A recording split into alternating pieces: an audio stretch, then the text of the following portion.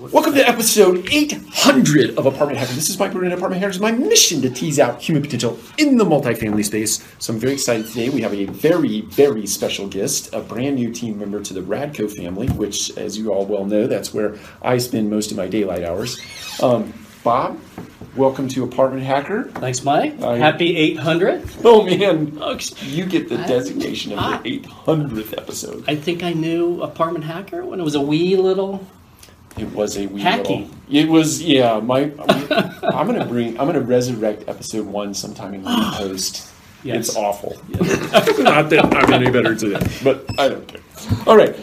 So Bob, I just wanted to, by way of quick introduction to the Apartment Hacker community, just have you talk about your origin story in brief, what got you into the business, and where you are. You kind of went from the multifamily space. Well, I know there's a story prior to that, but multifamily space to the vendor side of the multifamily space, and then back into the residential side. So I'm interested in how that happened. Well, so thanks for having me on. I feel honored, the 800th. You know,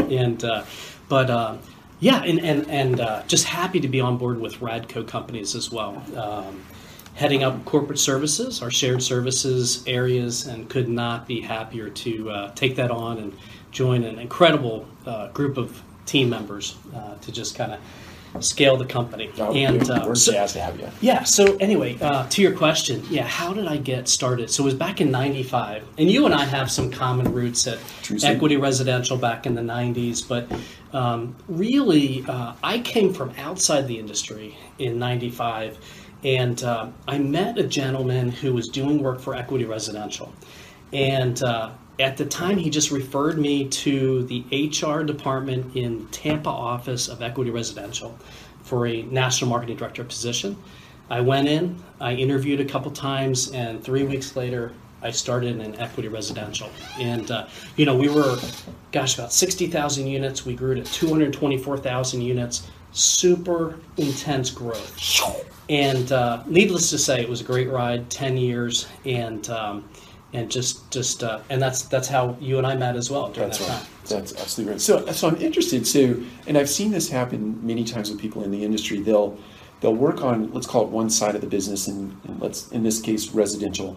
Then you make a segue over to the vendor side, right? Yeah. Only to come back to the residential. So I'm interested to know kind of your perspective going from residential over to vendor side, and then what prompted you to make your way back to the residential side? It was pertinent and relative from a timely standpoint, and I'll explain what I mean by that. But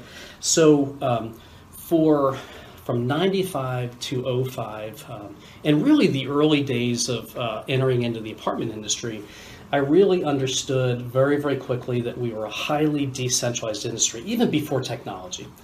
Back in 95 to the late 90s, there was not a lot of technology integration, so there was a lot of manual to do, especially on the sales and marketing, leasing and marketing support side. That's right. And so I quickly learned that having processes and systems that would help me do what I was doing to support the organization was really, really important. Mm-hmm. And I was able to carry that over to my later positions with Colonial Properties Trust after Equity Residential. And then also with Lane Company, most recently prior to my Benson experience, Benson Integrated Marketing Solutions. But so I had 3 experiences on the client side: Equity, Colonial, 2 public REITs, and then went to the management company side with Lane Company, now CF Res. Right, that's right. And when the bottom dropped out in the market in 08, one of the worst economic conditions, in our industry.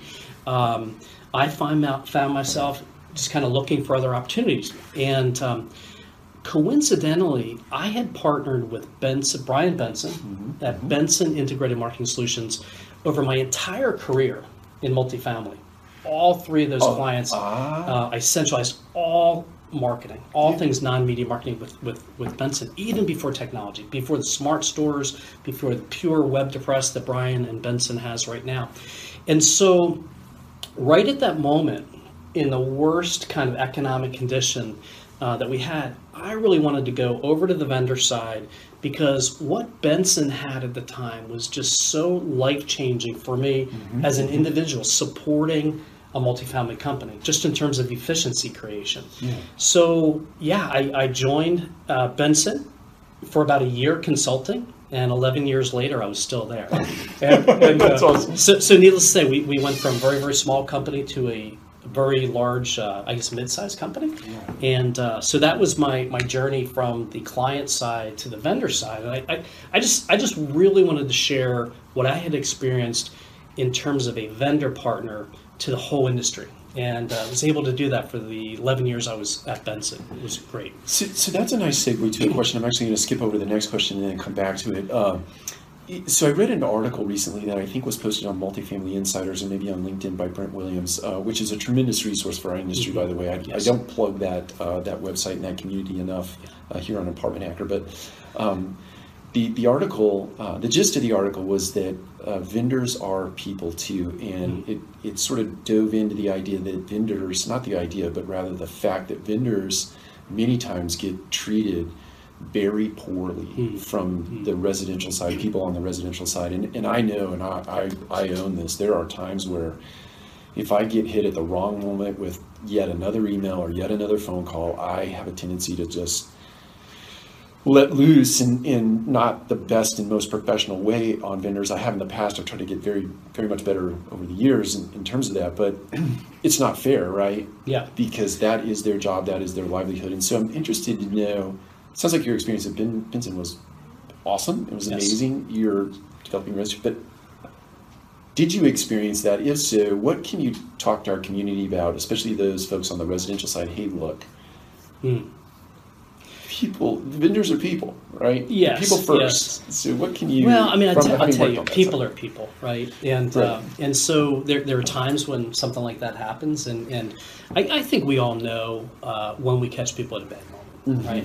And what I found really quickly, though, and this was integral to going on the vendor side. So, I mean, maybe this is food for thought for anybody that's on the vendor partner side, is that, and certainly I was in sales. You know, I was bringing on the new business for Benson Integrated Marketing Solutions. But I found out early on that if I approach the relationship with a prospective client on the multifamily side with, I'm just selling something, features, benefits, here's what our product does, here's how good we are, that's a bad strategy, right?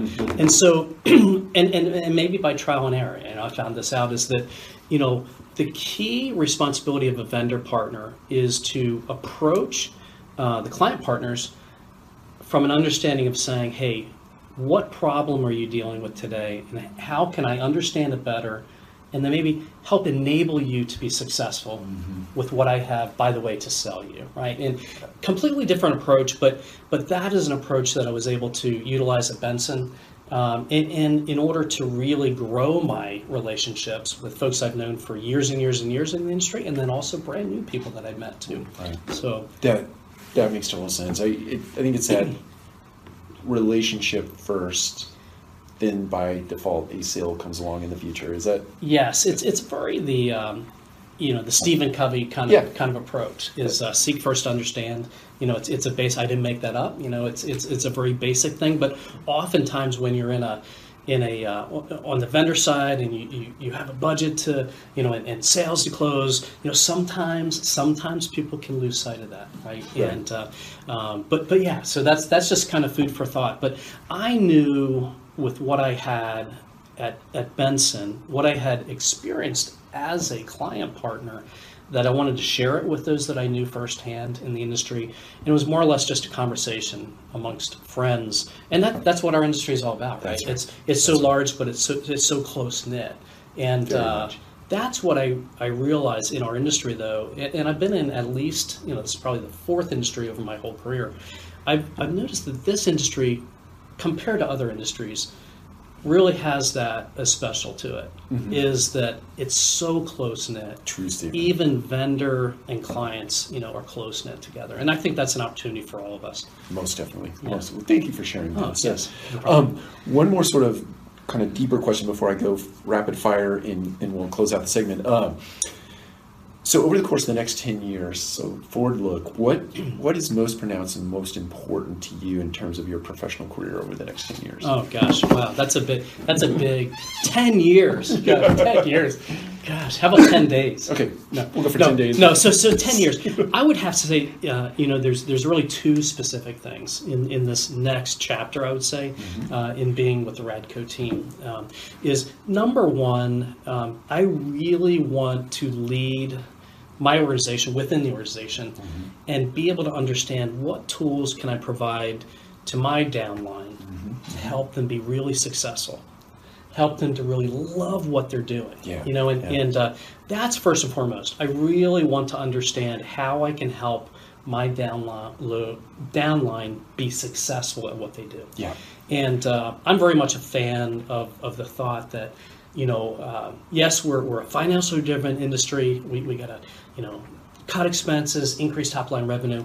But at the end of the day, I think every task our people have to do will be taken care of for the most part. We get the right people in place and empower them and make them feel like they have the tools they need to be successful. So that's number one.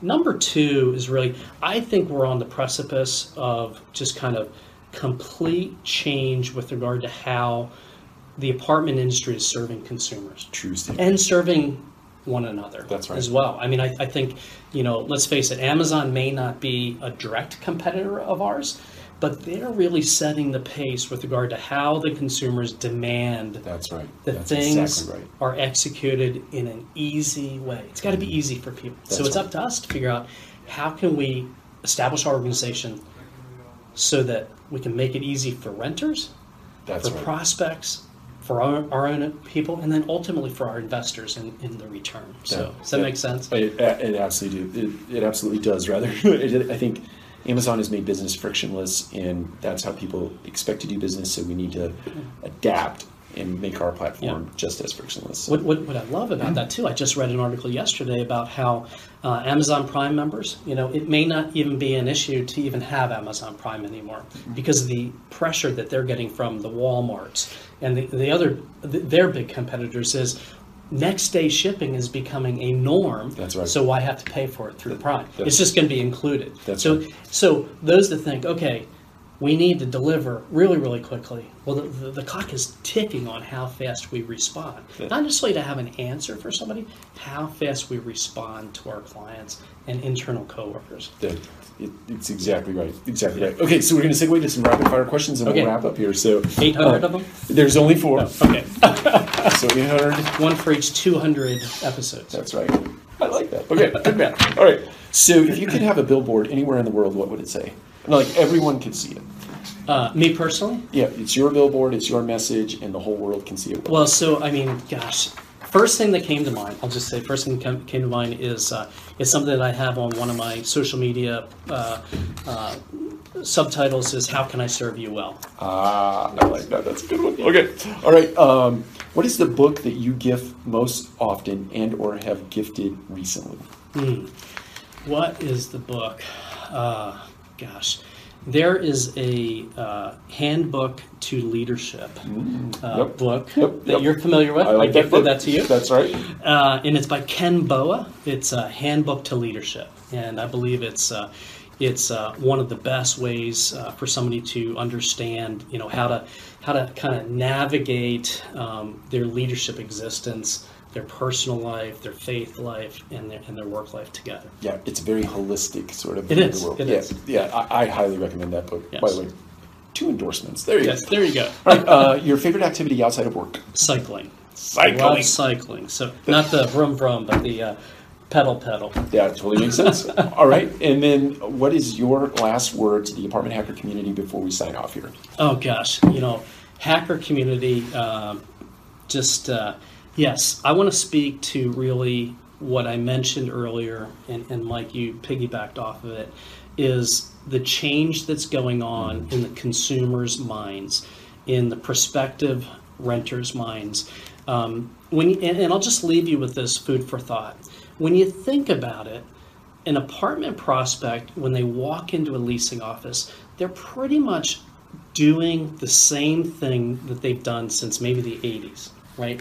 More or less, maybe different environments. So right. I would say the challenge for us is to understand how can we, before that prospective resident comes into the office, or before they even call, to understand we have an understanding of what Mike Brewer wants in the apartment in my community before they even call. That's right. And yeah. I think we're this close to being able to put that all together through artificial intelligence, business intelligence, and through a lot of just creative thinking and execution. So that's that personalization or customization of one's experience in the you're so right. So I think we should all just buckle up around that. And, put on your seatbelts. All right. Thank you. We'll talk to you again soon. Thanks, guys. Thanks, Bob.